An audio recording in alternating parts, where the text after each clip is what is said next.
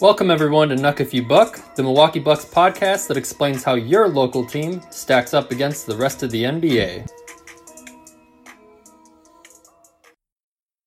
Hello everyone, welcome to Nuck If You Buck, the Milwaukee Bucks podcast, hosted by me, Devin Zanskis. Today I'm also joined by our very first guest, JJ Rivera. What's up, JJ? Hey, what's up, Devin? Not much.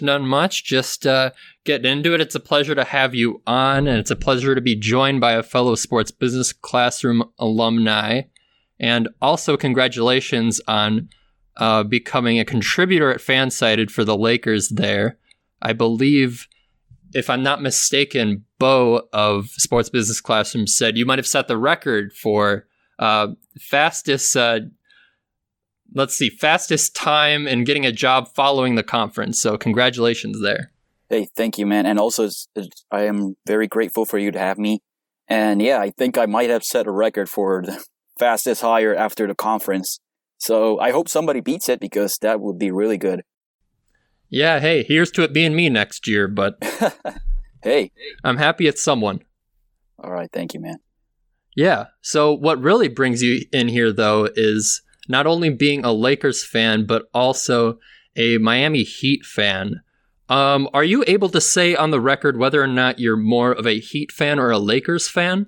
Well, I'm more of a Heat fan, but I'm also a huge LeBron fan, so I have closely followed LeBron's teams after his departure from the Heat.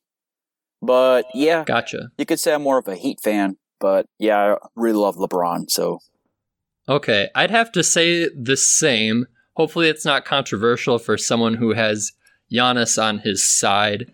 And that also brings me into my first question here I was just curious on your background of when and why you became a Heat fan. Was that kind of around the time that LeBron joined the Heat? Or my thought was maybe it was because of Puerto Rico's close proximity to Miami? So yeah, I would say both, because I started watching the NBA around the year 2010.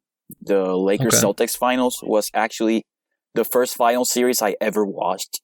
And I fell in love with the game of basketball, but I really didn't have a team to root for.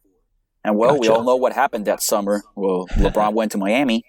And I basically looked at it like this. Miami's the closest NBA team to Puerto Rico. And I have an aunt who lives in Miami. She lives not super near not super close to the stadium, but pretty close by. And I have visited the stadium many times. Unfortunately, when I visit her, it's during the summertime, so there are no games. So, yeah, I looked at it that way. Okay, yeah, and unfortunately, you're unable to break into the bubble like the rest of us. Otherwise, that maybe would have been a convenient time for you this summer. Oh, absolutely. Yeah, but it's funny that you say... that you outlined that as the time when you became an NBA fan, because it's pretty similar to me, and it makes sense, because I think I saw in your email you have the 98 number in your email, or year rather, and I was born in 97, so I kind of came into the game around the same time. I remember before school every day, I'd watch like the ESPN top 10s and game recaps, and particularly... my first bandwagon team were those young Oklahoma City teams. I remember I really wanted my soccer team to have those same blue and orange colors, although that never happened. Those teams were really fun to watch. Man, yeah, they were incredible. And I'm also a huge LeBron fan, and I remember being on that side of the Kobe-LeBron debates back when that was a huge topic. And I started out sort of as... other than a Bucks fan, being like a bandwagon Thunder fan, because they were the new team in the association, young team. But then when that finals happened, I don't know if it was, I have no clue why it was, but I just could not help but like root for LeBron and, root for witnessing greatness. Yeah, so, I mean, those 2012 playoffs, he had one of the all-time great runs during those playoffs. Before I started working for Fansided, I highlighted his playoff runs, and I concluded that his 2012 playoff run was probably one of the greatest playoff runs anyone's ever had. He had one of the He had one of the highest win share totals in NBA playoff history. He was ridiculously efficient, highlighted by that Game 6 in Boston. Okay, was that the same year when they had that crazy regular season win streak as well, or am I confusing the seasons there? No, actually, the 2012 season was the lockout shortened season. That's when LeBron won his first title. The 2013 Heat, which were arguably the better team, well, they went on a 27-game winning streak. Okay, that was 13. Gotcha. Okay. Well, moving on from LeBron, yeah. I also kind of wanted to get your perspective as a Heat fan. I'm sure a lot of our listeners here, and honestly myself included, didn't really focus a ton on watching Heat basketball versus mainly just the Bucks and probably an equal share of everyone else. What's something that either a casual fan or maybe even a serious NBA fan like myself might misunderstand about the Miami Heat this season? So that's a great question, Devin. Well, what I would say is that a serious misconception would be that we rely heavily on Jimmy for our scoring. Mm-hmm. I mean, in Game 1 and Game 3, he had 40 and 30 points, but he was barely a 20 points per game scorer in the regular season. But his real value lied in his playmaking and his ability to draw fouls. He actually led the team in assists, had a career best assist per game average with 6, and he had 7 games with 10 plus assists. And he was 6th in the league in fouls drawn per game and 4th in free throw attempts per game. So I would say that his main contribution came in his playmaking ability. His defense, obviously, he's one of the top two-way players in the game right now. And yeah, that's what I would say to those casual NBA fans that haven't watched a lot of Heat basketball this season.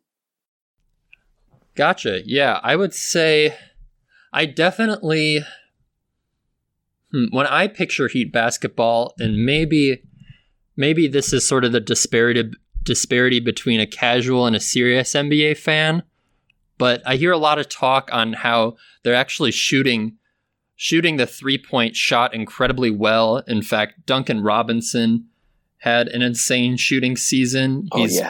He did. He was, what are my numbers here?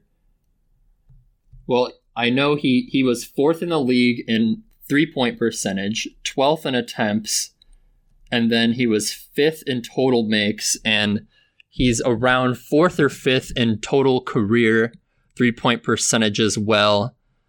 And I know it's only a young career, but that's pretty phenomenal for a guy to be doing that at any point in his career. And then you just have a ton of shooting around Jimmy and Bam too. Goran is certainly no slouch there. He's at least around league average from the field and the 3-point line. You're surrounded by other shooters like Jay Crowder. Andre Iguodala can knock down a 3, although he joined the team late. A couple other young guards and Tyler Herro and Kendrick Nunn. Yeah, those two young guns have been really huge for us this season. I actually wanted to highlight something from Duncan Robinson this season. He shot 8 3-point attempts per game, and he made 45% of them. That's insane. Yeah. Yeah, it's crazy. Yeah, again, 12th in attempts, but then 5th in makes and 4th in percentage. And from a second-year guy, that's incredible. Yeah, that's an incredible find by the Heat organization. Absolutely. Credit to the Heat organization and Pat Riley there. I also wanted to quick go over that last Magic game, if you don't mind, JJ. Oh, yeah, sure. Since that was the... There was only that one Magic game that occurred since my last podcast here, and luckily the Bucks were able to take it home there. I'd like to highlight how the Bucks actually used pick and roll a little bit more than they normally would have in the regular season. They were definitely bottom 5 in pick and roll, but they were able to use that to get some easy shots in the paint, and just the overall ball movement of the Bucks were able to drive them there. They into the third quarter, after the first quarter, the Bucks were still kind of close there, only had a 1-point lead. And they were close in field goal percentage as well. However, kind of halfway through the second, the Magic field goal percentage dropped to only 31%. And eventually later in the second, they had gotten up to a 67 to 50 point lead just right at the end there, which was the biggest lead up to that point. Yeah, the Bucks outscored them by 12 that quarter, 41-29. Yeah, absolutely nuts. But that's what you should expect out of a series between the 1 seed and the 8 seed, despite what Game 1 showed us there. Yeah. And then the Magic would go on a bit of a run then in the second quarter, hitting a ton of threes themselves. In the beginning of the third quarter, up to the fourth quarter, excuse me, they had shot 9 of 15 threes to the Bucks 2 of 14. And then Bud would eventually call a timeout in the fourth quarter where the Bucks would kind of close it out with an 8-0 run. And then, let's see, Giannis, even though he has 5 fouls, he would return with 5 minutes left, and Chris would already have 21 points, 9 rebounds, and 7 assists with 30 minutes into the game. And then, overall, we were able to take it home. Again, like to highlight the tremendous ball movement of the Bucks. That's something I definitely would have loved to see more from them in this Heat series. And, as opposed to when the Bucks do kind of get stopped there, it's kind of that's when you get to see Bledsoe kind of hesitating on those 3-point shots and then eventually taking them contested. And then Jeff Van Gundy would have to say after the game that he believes that it was good for the Bucks to actually be challenged by the 8th seed. But now we'll get into Game 1 where we'll find out how much good it actually did for them. So in the start of Game 1, Goran Dragic really surprised me. I knew he was still certainly a starting quality guard, at least middle of the pack there, where there's a ton of talent around the league.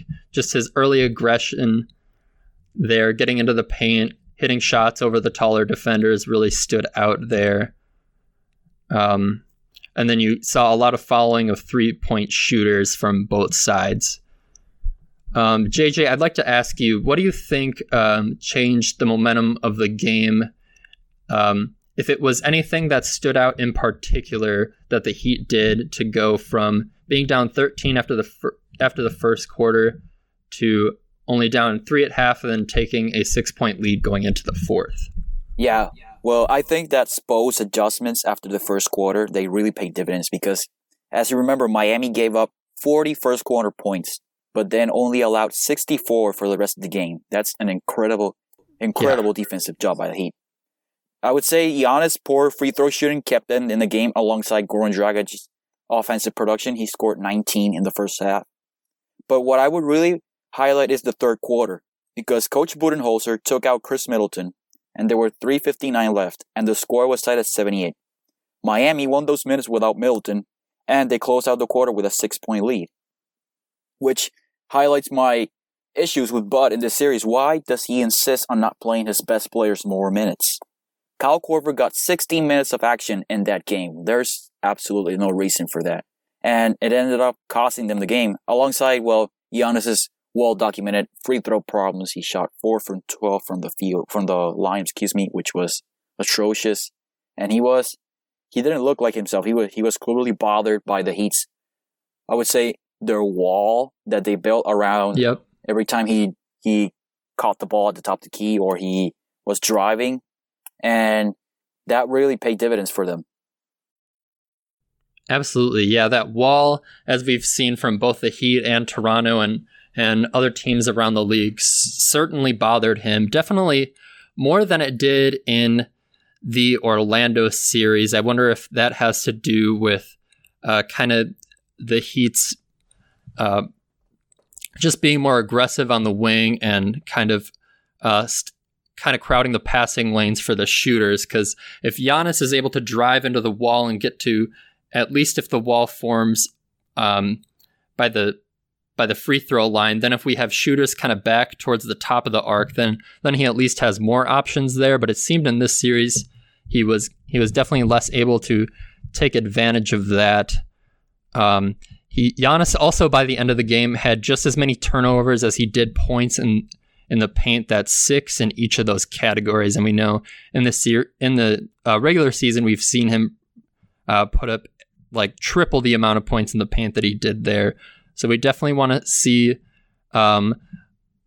less turnovers, more points in the paint for him, definitely more time on the floor, and limit those fouls. But yeah, that was the foul trouble was really key for the Bucks, because Giannis, I believe he had 3 fouls in the first quarter, if I'm not mistaken, right, in that game. Yeah. If not in the first quarter, definitely by the first half there, and he only had 9 points. But luckily, Chris and especially Brook, compared to his regular season production, was able to step up. They both had 40 points at half, and through the series thus far, each of Brook, Giannis, and Chris all had over 20 points per game. But those are definitely taking into consideration that Giannis's scoring averages have actually dropped. Chris's have remained the same, and Brook, as I said, the one really stepping up there, going over 20 points when he struggled during the regular season. Another big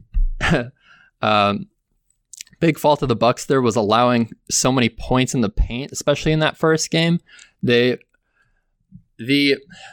Bucks fans know that we kind of run this historic defense on stopping the easy shots in the paint, even at the expense of allowing 3-point shots.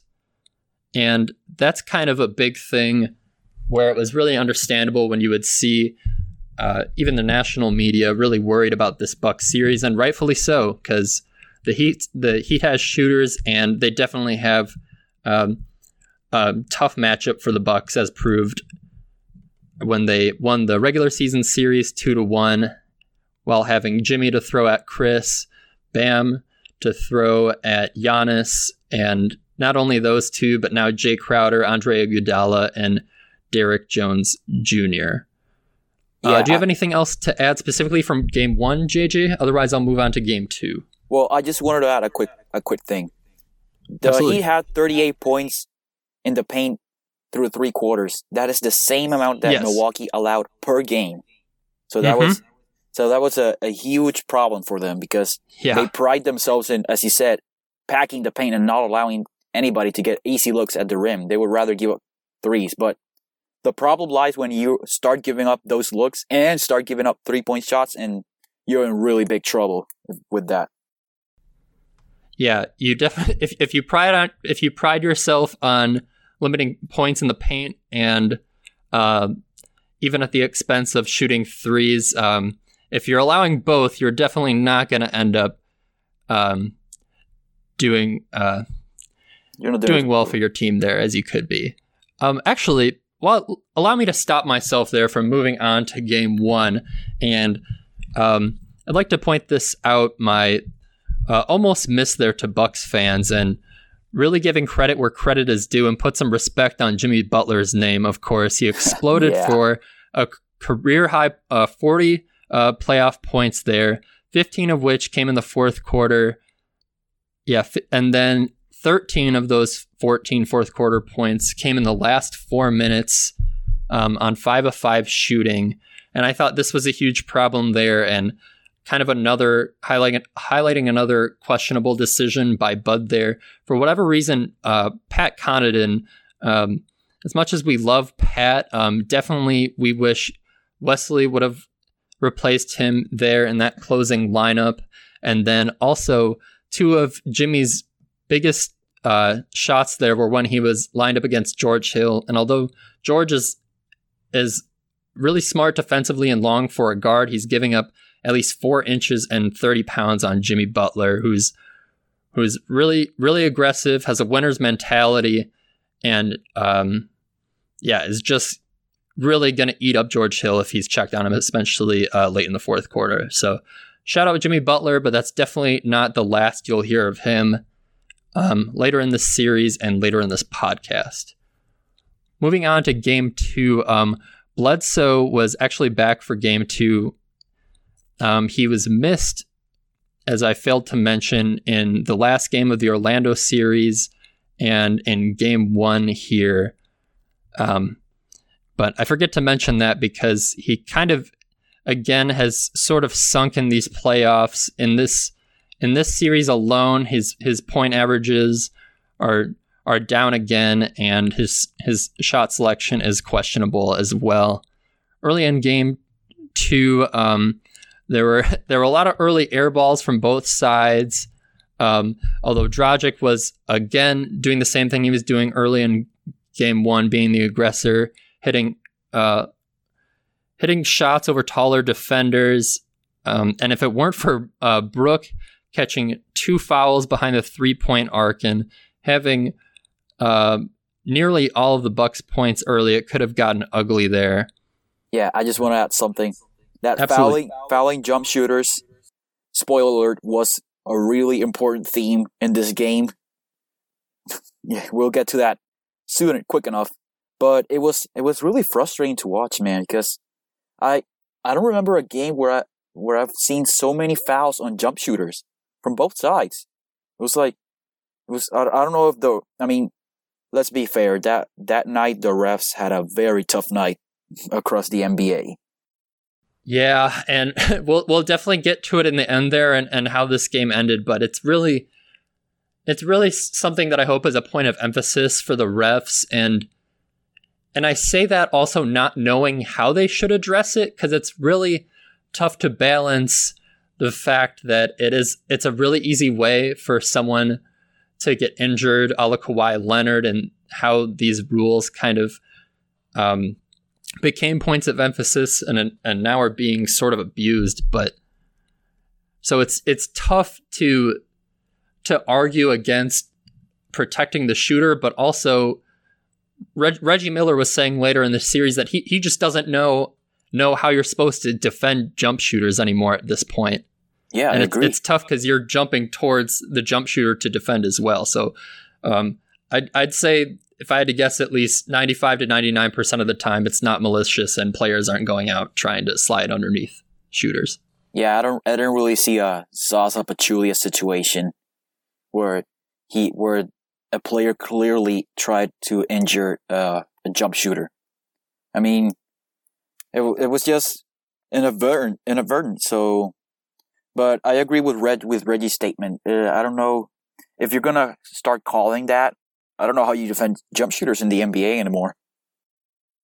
Yeah, I really have no idea how the NBA is going to try to balance that, but I'd say that they're definitely going to make some adjustments and make the games more watchable after watching these playoff bubble games.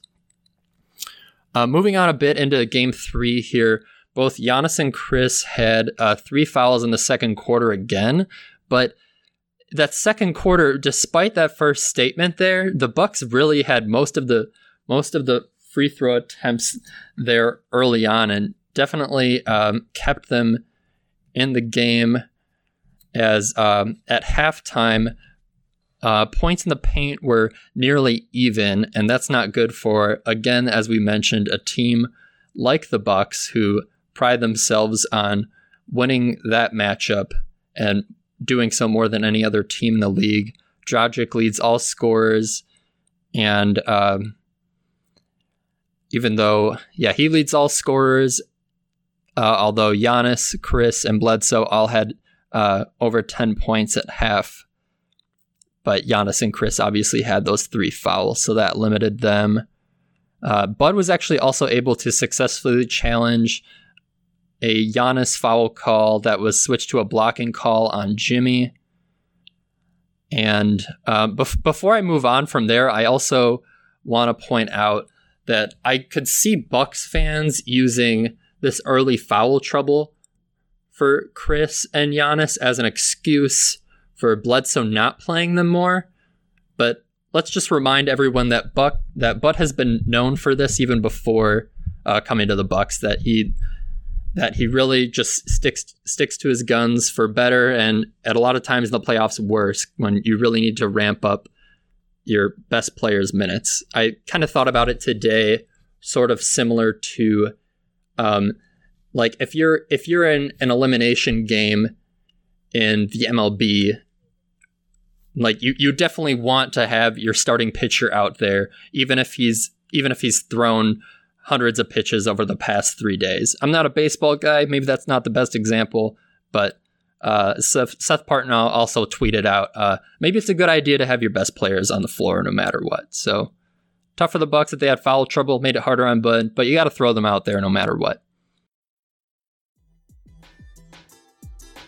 Hoopheads Nation, we appreciate you listening to this episode of Nuck If You Buck with Devin Zanskis. Be sure to check out these other basketball pods on the Hoopheads Podcast Network, including Thrive with Trevor Huffman, Beyond the Ball, the CoachMaze.com podcast, and our 2 latest releases, Players Court and Bleachers and Boards.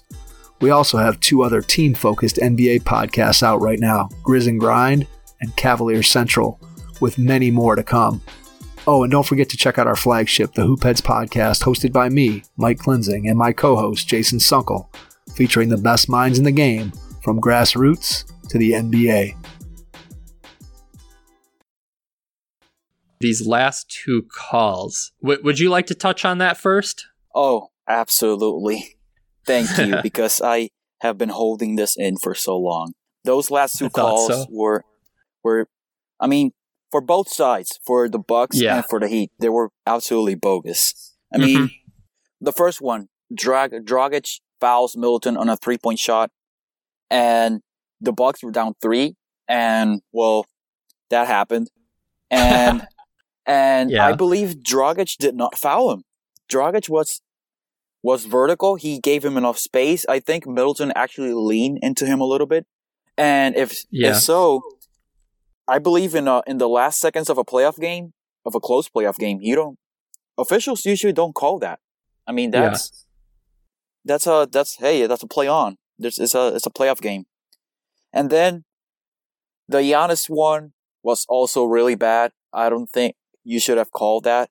But then again, I think of it more as a makeup call due to the nature of the last one, because that last one, the Heat ended up losing because in overtime due to that bogus call. I think sports talk shows we're gonna have a field day with that, because refs that night in particular were absolutely atrocious. I mean, you could also see it in Game 7 of the Thunder Rockets series that night, that Scott Foster hijacked the end of the game, and he just said, "Hey, I'm the star here, and I'm gonna take a really long time to review stuff that really slows down the momentum of the game and actually damages the product." I saw a lot of people on Twitter complaining that the product is suffering a lot due to these inconstant reviews of calls that officials feel the need to do. And I just thought it was a really bad game by officials. And at least in Game 3, I didn't see so many egregious calls, but that game was really rough. Yeah, I mean, I think that was certainly the worst officiated game of this series and of the Bucks playoffs that I've seen so far. And when you add in that Scott Foster Game 7 as well, that's probably the worst officiated night of the entire playoffs that I can recall. But specifically those last 2 shots, I agree with you wholeheartedly, is probably anyone who has been watching these games would agree. They're both, the main thing is just they're not calls that you make in the last seconds of the game. You know, there's a precedent there, and you clearly allow the players to play more in the last seconds than you do earlier on in the game. You don't want to see a game finished on 2 free throws after the game's already, after there's already zeros on the shot clock. And specifically on those plays, Dragic hardly even moved. He might have he might have already even been planted like right around, if not at the same time or before Chris put up that shot.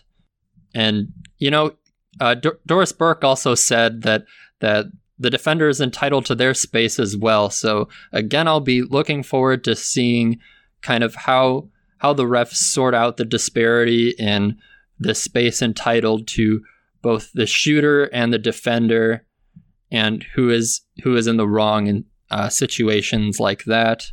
And then the Giannis call, I would say, I heard people saying that in a way, the Giannis call is more defensible, and I see that because it's just not smart of Giannis to put his hand on a shooter, especially if he's in the air like that. It's just there's no excuse for it. Whereas even though the result could have been worse if Chris had been actually injured on that play, I think it's definitely more. Dragic's contest was definitely more defensible. So yeah, I think that I still disagree with how they call the Giannis one. Yeah, it's super soft. It was a dumb play on his part because he put himself in position. He put the game in the hands of the official essentially, because he went over to Jimmy and he just laid his left hand, even though it was just like he was like touching him. But with the way the game was being officiated, if I was Bud, I would just tell him, hey, don't touch him. Like, just put your hand up, and if he makes it, so be it, but don't touch him. And yep, that's what happened. They touched him, and the game ended on 2 free throws after the buzzer sounded, which I had never seen in my life. Yeah, and especially coming after like that super questionable call in the Bucks' favor, it definitely wasn't out of the realm of reasonable possibilities, as it was proven by the execution that the refs would make a makeup call just like that. So I'd say it was just like a makeup call, kind of karma for the Heat there, if they kind of got robbed on that last foul and those 3 free throws, that maybe they got a friendly whistle on the next play. In the end, if the Bucks wanted to win that, they should have wanted it more. And they also definitely should have came with a little added aggression in Game 3 there. In Game 3, Olynyk was actually out for the Heat, which I thought would maybe play a part in what I would have hoped would have been a Bucks victory. But spoiler alert for those who have been living under a rock, it was not a Bucks victory. After Olynyk hit that super clutch 3 in Game 2, JJ, were you concerned about losing Olynyk?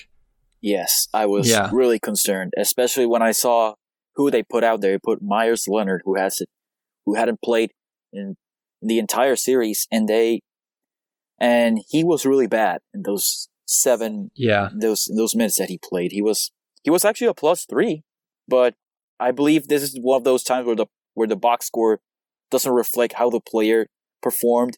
He really struggled on the boards. Brook Lopez was abusing him, and he couldn't defend anybody, and it was really rough. I really thought that we were going to lose just because of those minutes. I was like, oh my god, we're really going to lose. Yeah, I sort of thought maybe it would balance out, because I was surprised it was Olynyk instead of Iguodala that was out, but just kind of what you outlined there and the importance of the role that Olynyk plays, just being that upgrade over Meyers Leonard, who would be scored on back-to-back buckets on Brook there. And the Heat kind of definitely to their benefit have more than enough defenders to throw on Giannis, even without Iguodala. I was kind of surprised that they had Meyers in at all, even though it was for a brief time when Brook proved to be effective over him. But I thought they would have just thrown Derek Jones Jr. in there instead, because of how good he played, especially in Game 1 when Iguodala was... Or no, that was Game 2. That was Sorry. Game 2. Yeah. I mean, pardon me. I have some thoughts on Derrick Jones. Yes, I mean, please. in game two, Sorry, JJ, if I'd interrupt. I believe that was the question I was getting at when I realized that you were gone and had been rambling for a bit. So please, thoughts on Derrick Jones for the guests. Oh, and thank God you started rambling because I really had to scramble and look for another internet source. But here I am. It happens. First podcast together. Oh, yeah. So anyway, my thoughts on Derrick Jones Jr. I mean, he was fine in the 7 minutes he played in game 2. I still don't expect him, especially if Andre Iguodala is healthy. I don't expect to see much of him in this series because he's most effective at the rim, which we all know is where the Bucks don't allow you to operate. But this series has proved otherwise in some cases. And he's not strong enough to guard Giannis. He gets pushed around easily, and when you're trying to build a wall, you need strong defenders. When Giannis like drives into you, you can hold your own. Like Jay Crowder's built like a tank, and yeah, he can take Giannis's drives, and sometimes even he gets overpowered. Mm-hmm. So Derrick Jones's frame, he's really skinny. He can jump really high. And he's really athletic. But, yeah, I wouldn't expect to see too much of him this series. Well, at least if the Bucks end up getting swept, I guess we won't see him for this next game on Sunday. Yeah, we'll get into predictions later, but maybe the fans can already kind of imagine where we're going to be going with those predictions. I'm a little surprised to hear those thoughts on Derrick Jones Jr., but you're the Miami Heat expert. I was just really impressed in his performance in game 2 when he came in. He was just he seemed to play a really large impact in forcing so many turnovers against the Bucks, just having really active hands and good timing there as dudes go up for shots. But I can definitely see how the strength advantage, especially against Giannis and Brook, is more important there. Moving on from DJJ, Derrick Jones Jr., there were a lot of parallels to game 1 to the chagrin of Bucks fans, as we'll get into later. But something that was independent of this game was Giannis's twisted ankle, and it definitely showed, even though Giannis was able to produce, and he had comments even after the game saying that he could have played more. Does that speak more to just his character and his will to win, or a mini shot at Bud? Maybe let's not speculate until later on in the podcast, but that also attributed to Goran Dragic's early foul trouble, and that really put a damper on the Heat's early success, especially because he was an aggressor early on in both of the previous 2 games that we had talked about. But just like the previous 2 games, Jay Crowder would prove to hit more clutch threes all throughout the game.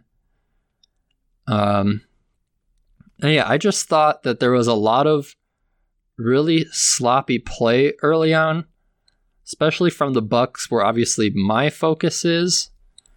But luckily, the 3-point battle was pretty close early, which is to the Bucks' benefit typically, as those are the shots that they allow.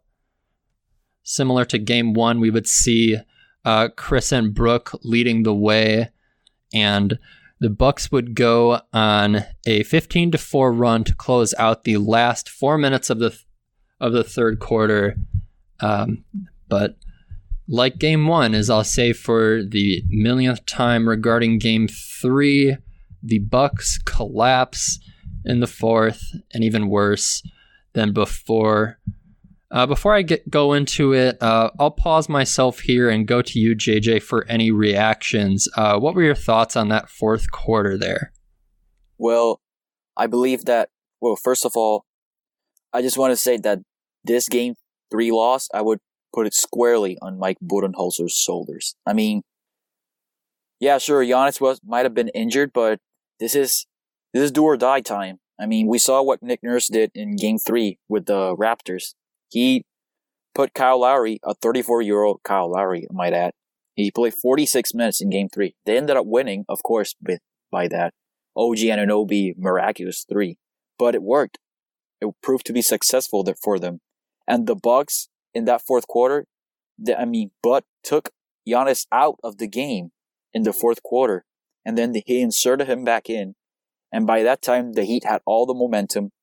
And for the last couple of minutes of that game, the Bucks' body language was really concerning. It was god awful. Yeah, they suddenly looked defeated. They were ready to go home.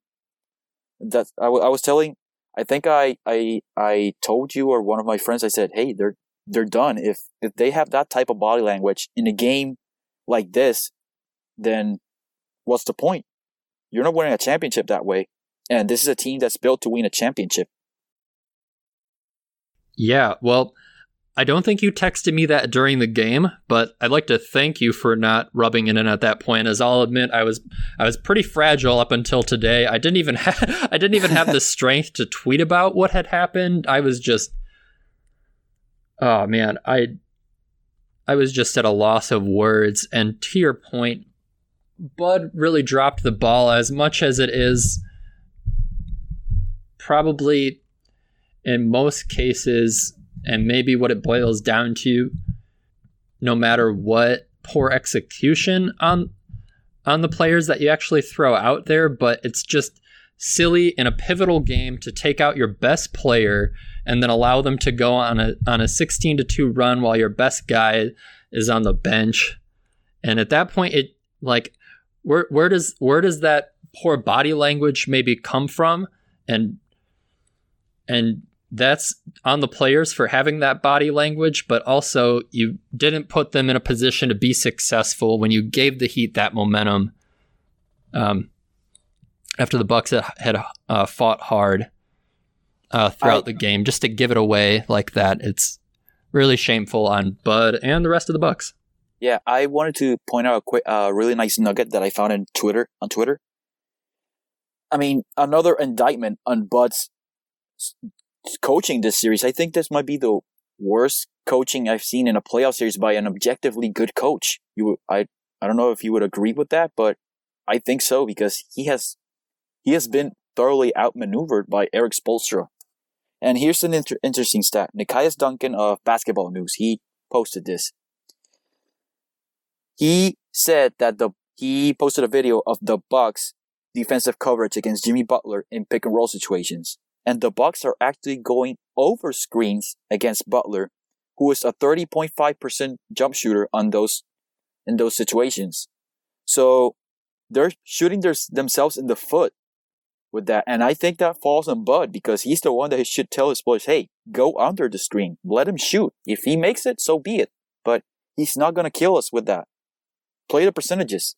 Yeah, wow, that's really shocking considering the Bucks' defensive focus throughout the year and what they're famous for in allowing three-point shooters. And especially the reason why I was trying to get at earlier was how I understood the balanced attack from the Heat versus maybe others wouldn't, like you had touched on, casual fans, because it was, if not, definitely Russell Westbrook caught a lot of heat for his lack of three-point shooting, but he's kind of been known for that for his career. And Jimmy Butler especially fell off in that category, even though he was able to make up for it and getting other players involved, doing the little things and getting to the line instead. But yeah, I mean, if that's the evidence you get in a 62 game sample, or 58, I believe in Jimmy's case, then you just got to run with that in the playoffs, even if he's shooting well in clutch situations. Let the larger sample size play out. I wanted to add something. I also saw a tweet from Kirk Goldsberry, who attended SBC, and I actually got a chance to talk to him. And I think I know what you're talking about. Yeah, he gave me the stat. Yeah, well, Russell Westbrook, people usually put him as the worst high-volume shooter in the NBA, but this season it was actually Jimmy Butler by quite a margin. He had the worst effective field goal percentage among players who had an X amount of attempts, and it was really bad. And I think it speaks to Jimmy and the Heat, how they have been able to go past that and still be an effective player. So I don't understand the Bucks defensive strategy against Jimmy once again, because when I saw that video, I was like, wow, they are really shooting themselves in the foot, and they are not doing any adjustments. I mean, at least they put Wes Matthews more minutes on him, but still. Yeah, funny. Okay, so sorry. I thought you were alluding to a Buck stat from Kirk yesterday that I didn't write down, but I definitely remember going through NBA Twitter and just being in shambles, and Kirk contributing to that. But shout out Kirk for his great work and for contributing to SBC this year. Yeah, I guess I'm sort of in the same place now, just recapping that awful Bucks loss, but I guess I'll point it back on Jimmy Butler, but more towards the positive end on his, again, fourth quarter heroics there. Total 30 points, but he had 17 in the fourth quarter, and he was just doing everything for the Heat, including when he shot the ball, he was able to recognize from his release that it went long, and he got an offensive rebound there, just adding to that momentum that we spoke on that Bud allowed the Heat to run away with. I also want to say, I want to point out, I don't want to add salt to your wound, but Jimmy Butler by himself outscored the entire Bucks team in the fourth quarter, 17-13. 17-13, 100% right. 100%. So that was, I think this was the worst game of the series by far, because game one, sure, they took a punch in the mouth. Game two, they looked like they were turning a corner, even though they lost. I really thought they were going to win tonight because last night, because I really expected more from them, because this was their season, and they didn't show up in that fourth quarter. Yeah, that's kind of what I was getting at, where it's largely on Bud for not putting his teammates in the right position there and putting them in the exact worst position, but also on the Bucks for letting that momentum get to them, and just you could see it on the screen there in their lack of urgency at the end when you know it's a do or die situation, when you see the stats shared there at the end that teams are 0-139 when they're down 0-3 in the series, to just have that god awful body language is inexcusable for Bucks players. From there, I guess we'll go for predictions on the series. JJ, how I'd like to do this is, if you can recall, could you share your predictions from before game one, and then now your prediction after game three? Well, before game one, I had the Heat in 7. I really thought that it was going to be a really competitive series. But now, I would say Heat in 4. The Bucks, I'm sorry, man, but they look ready to go home. 100%. I can't even argue that as a Bucks fan. And I even was pretty forthright in my introduction to this whole podcast series that I'll do my best to remain unbiased, but that's just simply impossible. Being born and raised here in Milwaukee. But I'll share my predictions for the series. Shout out Brandon Jennings for the culture. I had Bucks in 6. I definitely heard and understood all the analysis for why the Heat were such a terrible matchup for the Bucks, and I definitely saw the Heat take the season series.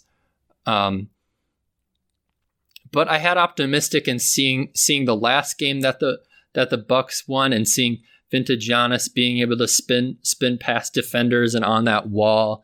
And in the playoffs, as a soon-to-be 2-time MVP, I was hoping Giannis would really raise for the occasion, and maybe more importantly, Chris Middleton was a 50-40, damn near, not quite, but almost a 50-40-90 player on over 21, around 21, 22 points per game. I thought he would really make a huge difference compared to last playoffs, and Bubble Brook was certainly a revelation for the Bucks compared to what he was offensively for the Bucks, even if he's more important on the other end. So I had Bucks in 6. All due respect to the Heat, especially now. But now my prediction is I'll predict a gentleman's sweep. Probably the smart thing after what we all just outlined would be to choose Heat in 4. They take it home. They go to 8-0 on the playoffs. In fact, I believe before this game, they were the first ever 4 seed to be 6-0 in the playoffs at this point. Now they're the first ever to be 7-0, and I could definitely see them being the first 4th seed to be 8-0. But just for my Bucks biases and my eternal optimism, I will go a gentleman's sweep. Bucks take the next game, but then the Heat respond and just take care of business. Yeah, I don't disagree with that. And actually, the Heat were a 5th seed. 5th seed, my bad. Yeah. Yeah. So, thank you. I mean, well, in the bubble, I don't think seeding matters as much as it regularly does, because I assure you that if we were in the regular playoffs, the Bucks wouldn't be in this position. They would at least be down or 2-1, or the series would be tied, but no, or they would be ahead. I'm sorry, but not like this. Yeah, I mean, I definitely. I thank you for being kind on the Bucks in that regard and bringing up the fact that their home court advantage that they had worked so hard for over the season was just ripped away from COVID and this bubble environment. And I don't think they would have lost both, like, the first 2 games like they did here had they been playing in the Deer District in Milwaukee and a pandemic not had swept our nation. But yeah, from this, it's definitely, there's a lot more to it. But I do thank you for being kind on the Bucks there. I'll wrap it up here with going more towards your work. So we had mentioned that you're a contributor for the Lakers at Fansided. If there's a little more to it, feel more than welcome to correct me on that. But if you'd want, I'll give you the opportunity here to mention that Lakers-Rockets Game 1, you can touch as much as you want on it, or just leave it there and tell listeners where they can find your writing if you wish. But I'll just give it to you from there to touch on Lakers-Rockets briefly. Well, I don't know if we have enough time. I just want to mention my most important point from last night's game. Why is Rajon Rondo playing 25 minutes in his first game back? That was the Rockets were delighted when he was on the floor. Absolutely. I mean, he's not a jump shooter. He made a couple threes, but how many did it take for him to make those threes? LeBron went scoreless in the 4th quarter, which is absolutely that's ridiculous. That should never happen. And Anthony Davis was taking too many jump shots. I mean, he didn't score a single point when being guarded by PJ Tucker. He's taller than PJ Tucker. Granted, PJ Tucker is built like a wall. That man is strong as heck. But still, Anthony Davis is near 7 feet tall. He's got the skills of a guard, and he's got the mobility, and he just settled for jump shots, which is what the Rockets wanted. And I hated that. I was shocked. I was disappointed. The Lakers had 41 rebounds, which is the same amount the Rockets had. So that should never happen. The Lakers came in averaging 53 rebounds per game in the bubble playoffs, which was leading the league. And I want to give props to the Rockets. They have the best defense in these bubble playoffs. Not the Clippers, not the Lakers, but rather the small ball Mike D'Antoni-led Rockets. Is that right? Yeah. Which if you had told me that a couple of weeks ago, I would have laughed in your face. As would I. But hey, here we are. So another quick thing that I wanted to add. JaVale McGee played 12 minutes in that game, and I think that's reflected in the rebounding category, how the Lakers, I would say they got out-rebounded. Even though they got the same amount of rebounds as the Rockets did, they were out-rebounded because this is a small team that in no way should have the same amount of rebounds as you do when you got these three incredible front court players that can rebound the ball, and they operate mainly in the paint. So, yeah. I guess one positive is I believe they had 10 offensive rebounds, something like that. So yeah, I guess that's a positive for them. But anyway, not to dwell too much on the Lakers because this is a Bucks podcast after all. You can find me on Twitter at JairoRivera98. That's JairoRivera98, and you can read my work at Fansided at lakeshowlife.com. I also have my own website with my previous work before joining Fansided, which is called thejaysreport.com, www.thejaysreport.com. That's a JS, not JAYS. And yeah, that's what I had to, that's my self-promoting part of the podcast. Of course, please do, JJ. And yeah, to all the listeners out there, please go to Fansided and JJ's website and all of his other social media outlets to check out his work. JJ, thank you so much for joining me here today. It's definitely a huge pleasure to have a guest here, and you're definitely welcome to come back on at any other point. And yeah, thank you so much, man. Really. Oh, thank you for greatly having me. Appreciate it. I had a blast. Thank you. Of course. And for my listeners out there, I know we're approaching an hour, but I just wanted to touch base on what is definitely far more important than basketball, and that is the fight against racism and social injustice that our players took a stand for last week.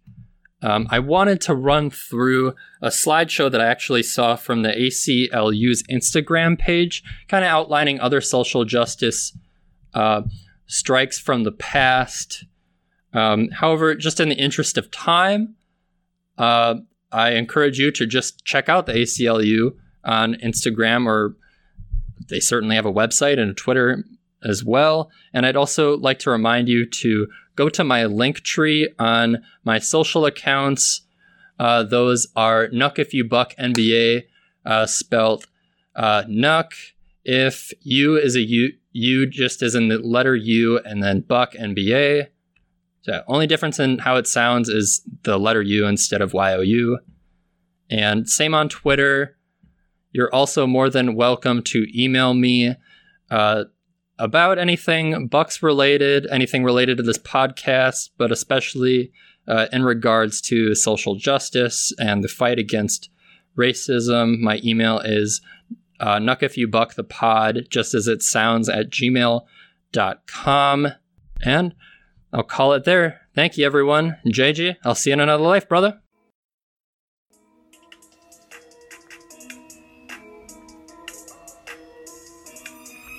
Thank you for tuning in to Nuck If You Buck, the Milwaukee Bucks podcast. We hope you join us again. See you in another life, brother.